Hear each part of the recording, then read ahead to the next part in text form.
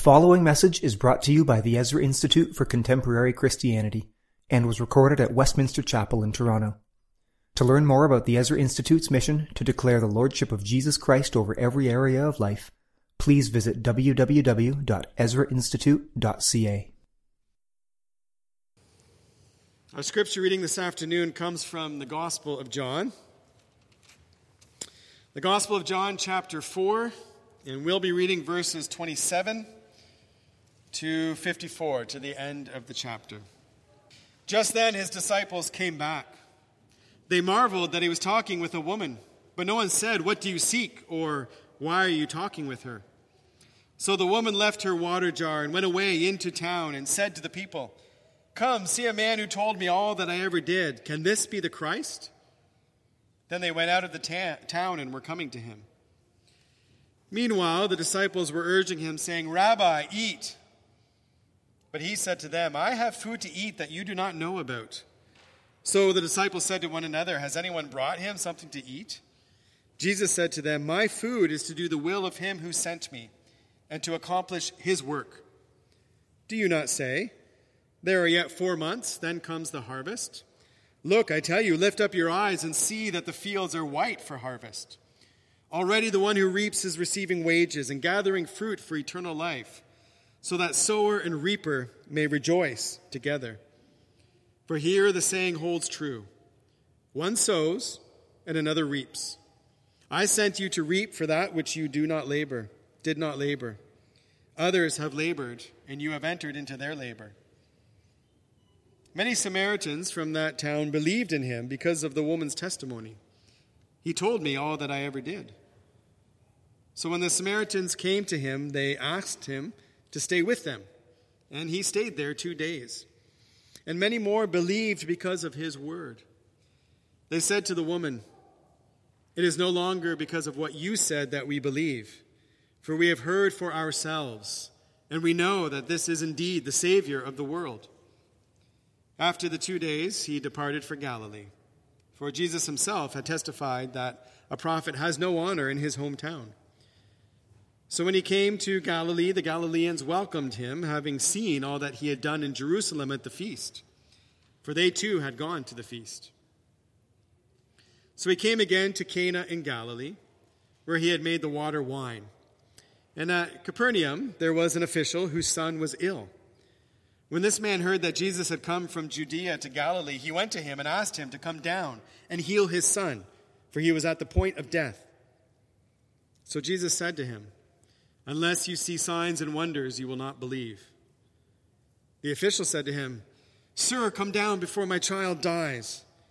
Jesus said to him, "Go, your son will live." The man believed the word that Jesus spoke to him and went on his way. As he was going down, his servants met him and told him that his son was recovering. So he asked them the hour when he began to get better, and they said to him, "Yesterday, at the 7th hour, the fever left him." The father knew that was the hour when Jesus had said to him, "Your son will live." And he himself believed, and all his household. This was the second sign that Jesus did when he had come from Judea to Galilee. This is the word of the Lord. Well, we're continuing in John's Gospel, and we've come now to the second half of John chapter 4. Now, the first half of John 4 is a well-known passage, and we considered that last week. This conversation that Jesus has with the Samaritan woman at the well. And you'll remember that John tells us Jesus departed from Galilee, and he had to go through Samaria.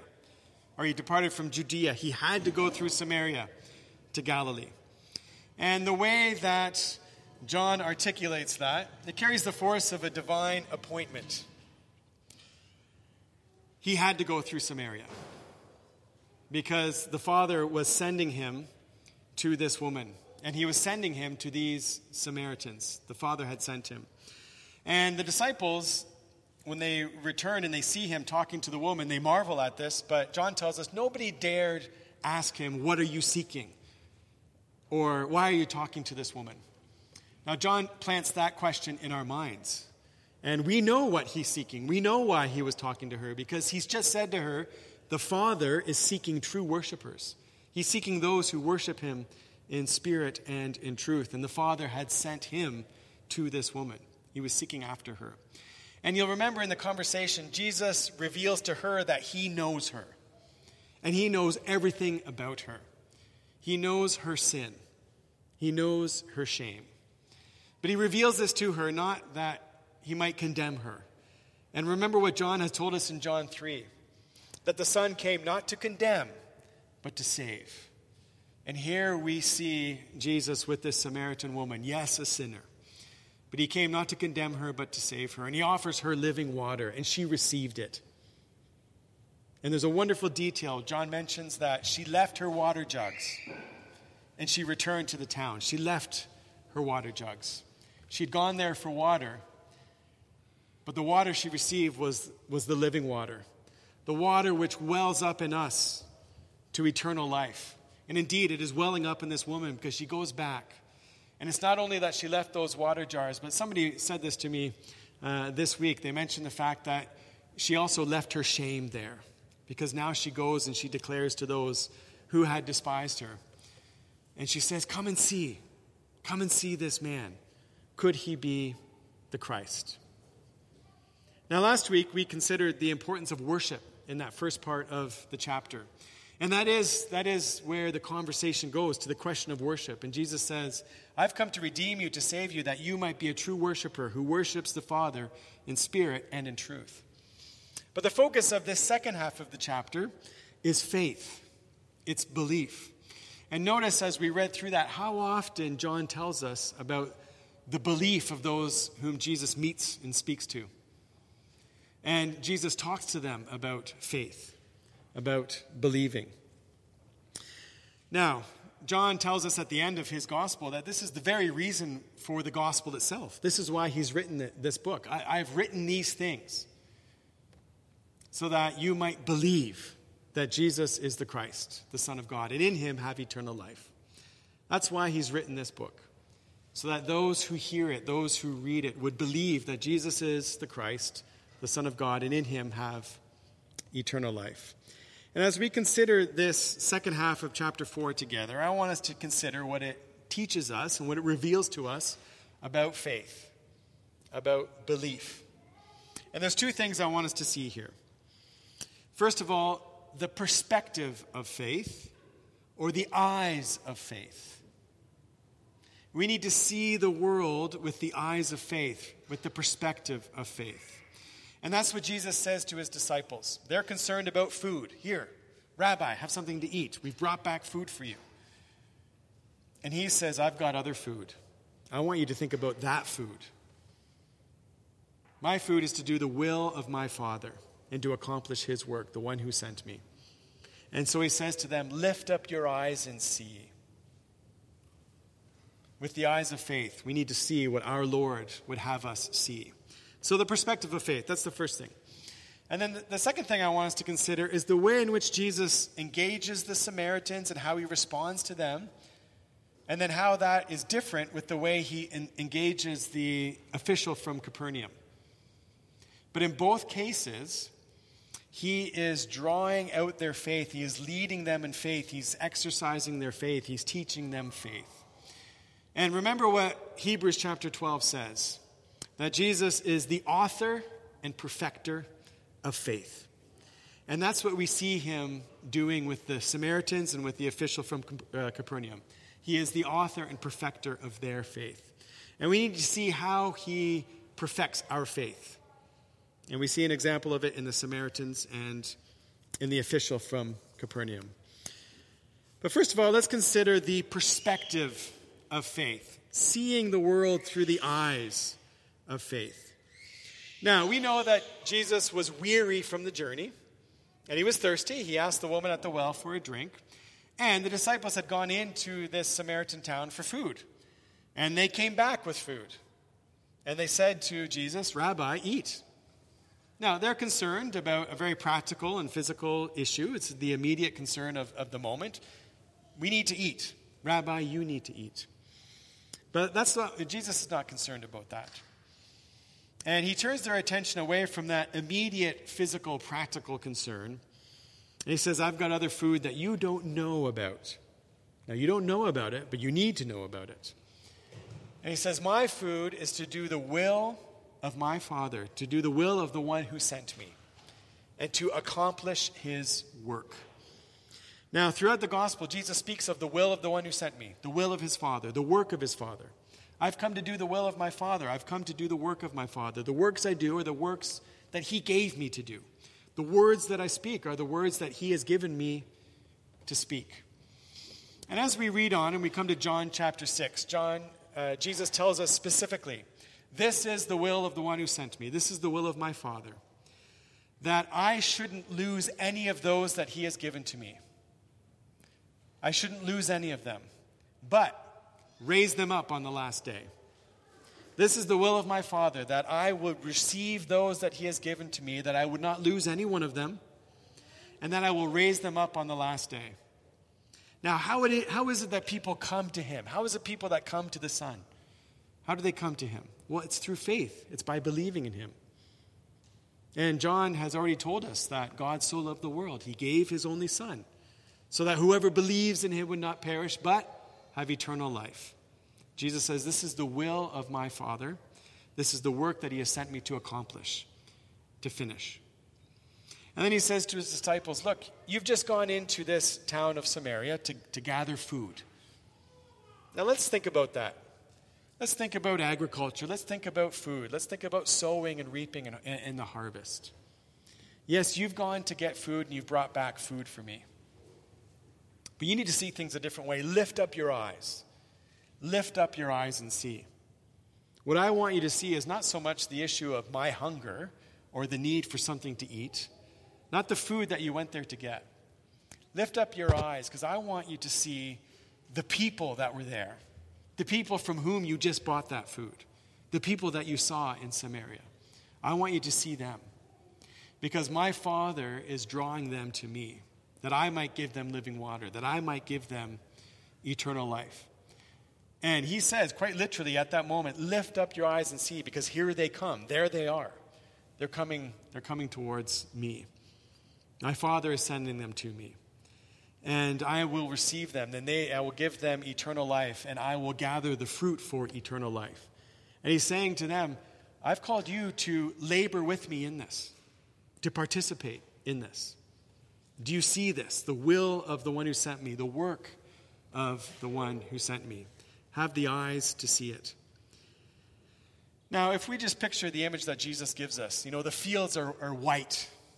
They're ripe for the harvest. And if you can just picture in the late summer, a wheat field there. And as you imagine that in your mind's eye, that's a fairly kind of monochromatic scene. This golden white field. Now, Jesus gives us that image in order to say that, look, there are many out there. There are many out there that the Father is calling to me. And in fact, that's what we read. Many Samaritans, and then many more Samaritans. But we shouldn't therefore conclude that there is somehow this generic mass of lost people. They're unbelievers. And we just simply have the gospel, and we just minister to the gospel to unbelievers. Because we also hear that image alongside what we've been watching Jesus doing. And he's concerned for individuals. He's concerned for people. Remember that Andrew and the other disciple of John the Baptist went with Jesus. And the three of them spent that evening together. Remember that Nicodemus came to Jesus at night, and Jesus had that long time with Nicodemus. Jesus has just spent time with this Samaritan woman. Jesus is always concerned with individuals, with people. I love what we read in Mark chapter 10, the rich young ruler. And before Jesus gives him that hard word, this one thing you lack, go and sell all that you have and give it to the poor and follow me. The one thing that he lacked was him. You lack me. But Mark tells us that looking at him, he loved him, and he said this. This wasn't just some rich young ruler, some lawyer that had come up to Jesus. He knew him. He looked, he loved, and then he spoke. There's another moment in Mark's Gospel, Mark chapter 5, where Jesus has responded to Jairus, the ruler of the synagogue. His daughter is sick. She's dying. And he's going with the crowds of people to Jairus' house to heal his daughter. But along the way, you'll remember the woman that had been bleeding for 12 years reaches out and grabs hold of the hem of his garment. And she's healed. And Jesus knows that power has gone out from him. So he stops. And the whole crowd that's going to see this miracle, they all stop. And he says, "Who touched me?" And the disciples say, "We don't know who touched you. There's so many people here. They're pressing in. Let's go, let's go, let's go." And Jesus says, "No." And he stops. And Mark tells us he looked around. He looked for her. And then remember what he said, "Daughter, your faith has made you well." It's a conversation about faith. And our Lord is concerned about our faith. He's concerned about each one of us. And we're living in a time now where just as the disciples were concerned about the need for food, Rabbi, eat, so there are many things, especially right now at this moment, that are calling for our attention. And so we are thinking about, we've just prayed about some of these things. Okay, what about schooling at home? What about this? What about that? We're always looking at our screens. What's the latest news? What's happening in the U.S.? What's happening with the pandemic? What's happening with this, with that? What's happening among the churches? Who's saying this? Who's saying that? And our Lord is saying to us this afternoon, look up and see. Yes, all that's going on. Not calling you to be oblivious to all that, but look up and see. And the question he has for you is, who is it that he's put in your life? Who's that person, that individual? The person that the Father is calling to the Son to believe in him and receive eternal life. So look up and see. Ask God's Spirit to give you the eyes to recognize that person, be praying for that person, know that person, love that person, and go to that person and say, "Come and see this Jesus, the Savior of the world." So that's the perspective of faith. But then we see here Jesus as the author and the perfecter of faith. And here it's helpful that we read these two accounts side by side, of the Samaritans and then of the official from Capernaum. Because we see here two very different ways that Jesus engages. The Samaritans on the one hand, and this official from Capernaum on the other hand. So the Samaritans, first of all, they hear the news from the woman. "Come and meet a man who told me everything I ever did." And John tells us that they believed because of her testimony, and they came out to see him. She said, "Come and see," and they came out. But they came out with a request. They came out with a prayer. "Come and stay with us." And Jesus answered the prayer, "Yes, I will. I will come and stay with you." And he stayed with them 2 days. And we can imagine that time that Jesus spent with the Samaritans, eating together and going for walks and staying up late. And the whole time he's ministering to them and he's teaching them. And by the end of that time, they can say, "Oh, now we believe, not because of what you said, but we believe because we've heard him for ourselves." And then they say, "And we know that he is the Savior of the world. We know that he truly is the Savior of the world." And our Lord knew that they needed time with him. And he knew that they needed teaching. They needed to come to a knowledge of who he was. And he taught them. And our Lord teaches us. He teaches our faith so that we come to know him. And so we see that with the Samaritans, the way that Jesus taught them and wanted them to learn to come and trust him and know who he was. But then when Jesus goes to Galilee, there's a very different response that he gives to the official from Capernaum. Now, many of us in this room are parents. And so it's not hard for us to imagine what this man was going through. He's desperate. His son is dying. And he's heard that Jesus has come back from Judea. And he goes to him and he pleads with him, "Come down, my son is at the point of death. Come down and see him. Come down and heal him." But then John tells us, so Jesus said to him. This is Jesus' response to that desperate request for him to come. Jesus says, "Unless you see signs and wonders, you will not believe." Now this sounds distant. It sounds harsh. He rebuffs the man. Here he is desperately pleading with Jesus to come and heal his son. And Jesus says, unless you see signs and wonders, you will not believe. Well, why does Jesus respond that way? When the Samaritans came, he went with them, spent lots of time with them, taught them. When this man comes pleading for the life of his son, Jesus says, unless you see signs and wonders, you will not believe. Well, it's important for us to recognize, and I think most of our Bibles, if you have the ASV, I think there's a little footnote there beside you. And if you look down, that's just to let us know that you there is plural. So Jesus says to him, to the man, unless you all who are here see signs and wonders, you will not believe. He's speaking to the crowd. He's speaking to the people who are there. And he's saying to them, I know why this man is here. I know why he's come. What are you all doing here? Why have you come? Are you coming to see signs and wonders? I'm about to do a work in this man's life where I'm going to bring him to true faith, deep faith in me. But what are you all doing here? Have you just come to see signs and wonders, to see the spectacle? And our Lord here is having us examine the basis of our faith, the reason for our faith. Do you just want to see signs and wonders? Well, in John's Gospel, signs signify something. Remember the first sign that Jesus performed, and it was in the same place in Cana of Galilee. He turned water into wine. And John tells us this was the first sign that revealed his glory. Signs reveal his glory. They reveal who he is. So that our faith is not in the signs and wonders, it's in him. The signs point us to him.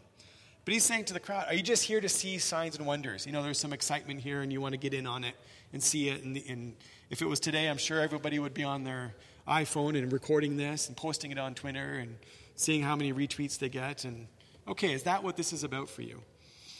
And it's a reminder to us, examine the basis of your allegiance and your faith in Christ. Why do you believe in him? What's the reason for it? Is it because you think, well, he blesses me, he does good things for me? And so I'm a Christian because, God does good things for Christians. He'll do good things for me.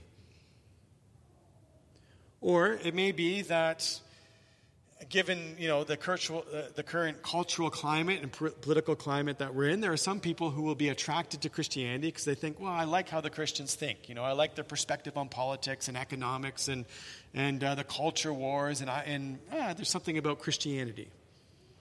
And our Lord will always test our faith and say to us, why is it that you believe? Is it the signs and wonders? Is that why? Because that's not saving faith. Faith in the signs and the wonders. But he's saying this to the man. And he's saying this to him because he's saying to him, I know you. I know the cry of your heart. I know your concern for your son. And I'm not here just to do signs and wonders to get people all excited and to put on a spectacle and to have a big crowd. I know the cry of your heart. I hear it. I know your needs. I know that your son is dying. And I'm not just here to do signs and wonders. I'm here for you. And so he's saying to that man, it's not about signs and wonders. I'm here for you. And the man asks again then, Sir, please come down before my son dies. He persists in his plea. He's desperate. And then Jesus gives an answer to that prayer. Go. Now his prayer was, come down, come to heal my son. And Jesus says, leave. Go. Now that's not what he asked. That wasn't the prayer. That's not what he was looking for. He wanted the Lord to come. Now that sounds like exactly the right prayer.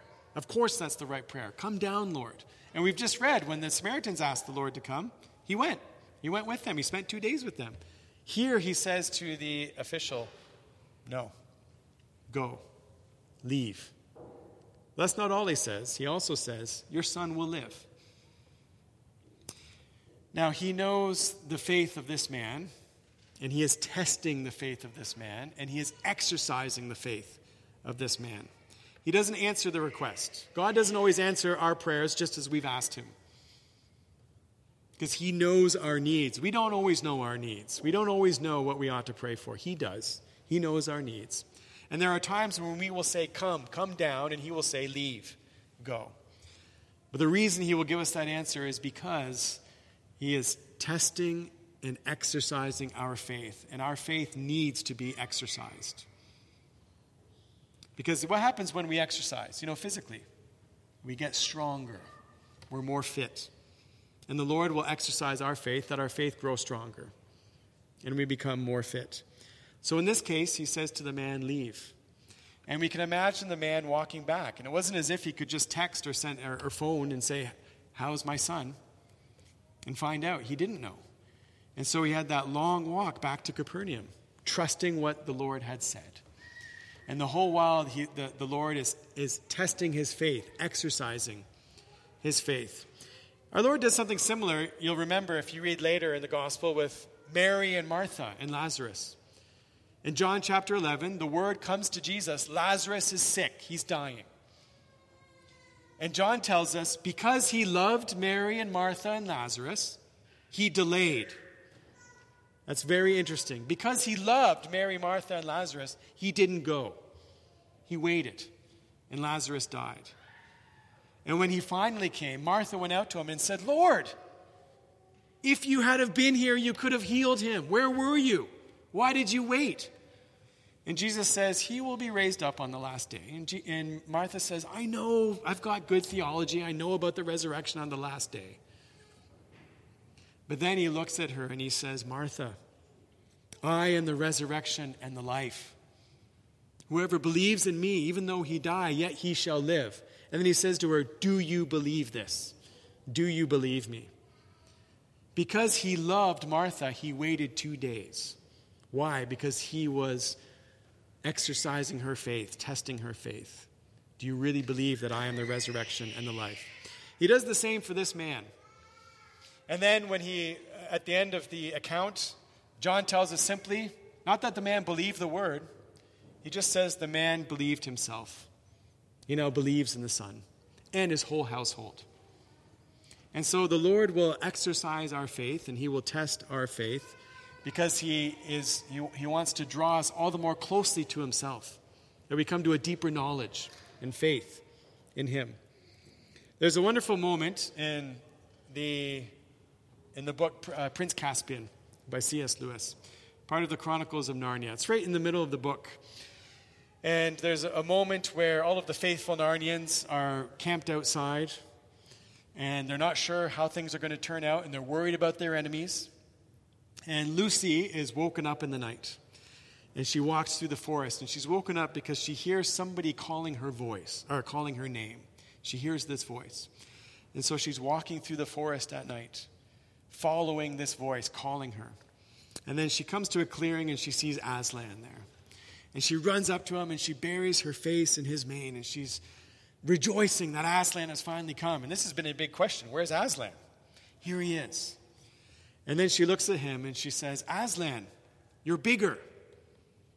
And he says, no, it is not I who is bigger. It is you who are older. And then she says, you're not bigger? And he said, no. But as you get older, you will see me bigger. And that's a wonderful picture, a wonderful description of the way in which Jesus, the author and perfecter of our faith, exercises and tests and strengthens our faith. So that as we grow in faith and as we are strengthened in faith, we see him bigger. And this man from Capernaum saw Jesus bigger. And then he shared that faith with those in his household, and his whole household believes. And as we grow in faith and as we see him bigger, we can't help but share that faith with others. The Samaritan woman went and told everybody. Many more, as they came and heard him, believed. And so for this official from Capernaum, he went back, his whole household came to believe. And it's a reminder for us that our Lord will test our faith, he will exercise our faith so that he becomes bigger for us. And as he becomes bigger, we become all the more, we take all the more delight, and we are given all the more confidence and boldness and joy to share the gospel with others. And to say to others, just as the Samaritan woman said, come and see Jesus. Come and see the Christ. Come and see the one who is the Savior of the world. And so let's remember today, And let's have eyes to see those that the Lord has put in our life. He says to us, lift up your eyes and see. Trust me, I am the author and perfecter of your faith. Now go, because I am calling, the Father is calling believers to me that I might give them eternal life. And I'm calling you to come and enter into my labor. And as I send you out with the good news and to call people to come and see Jesus, and as people come, you will be gathering in the fruit of eternal life. And the sower and the reaper will rejoice together. And now, as we come to the Lord's table, this meal is a reminder of our Lord's presence with us. You'll remember that the disciples on the road to Emmaus, as they were walking to Emmaus and Jesus was talking to them and opening up the scriptures to them, when they sat down at table with him, he took bread, he blessed it, he broke it, he gave it to them. And Luke tells us that their eyes were open and they recognized him. And they went back to the disciples and they said, it's true what Peter has said. The Lord is risen. And then they told them what had happened on the road and how they recognized him in the breaking of bread. And our Lord commands us to eat this bread, to drink from this cup in remembrance of him, in remembrance that he's with us, in remembrance of his presence. Because he has said, behold, I'm with you until the end of the age. And so we have the privilege every Sunday of coming to this table and receiving this bread and this cup. But we recognize his presence with us in this meal, which means this is holy ground. And so we don't come to this table in presumption. We come to this table in humility. We come in submission. We come as those who will submit our will to his. If he says go, we go. And we come in repentance with humble hearts, acknowledging our sins before him. So let's come now to the Lord's table. Let's come in repentance and in faith. This message has been brought to you by the Ezra Institute for Contemporary Christianity. Please feel free to share this content, but do not charge for it or alter it in any way without the express written consent of the EICC. For more resources, please visit ezrainstitute.ca.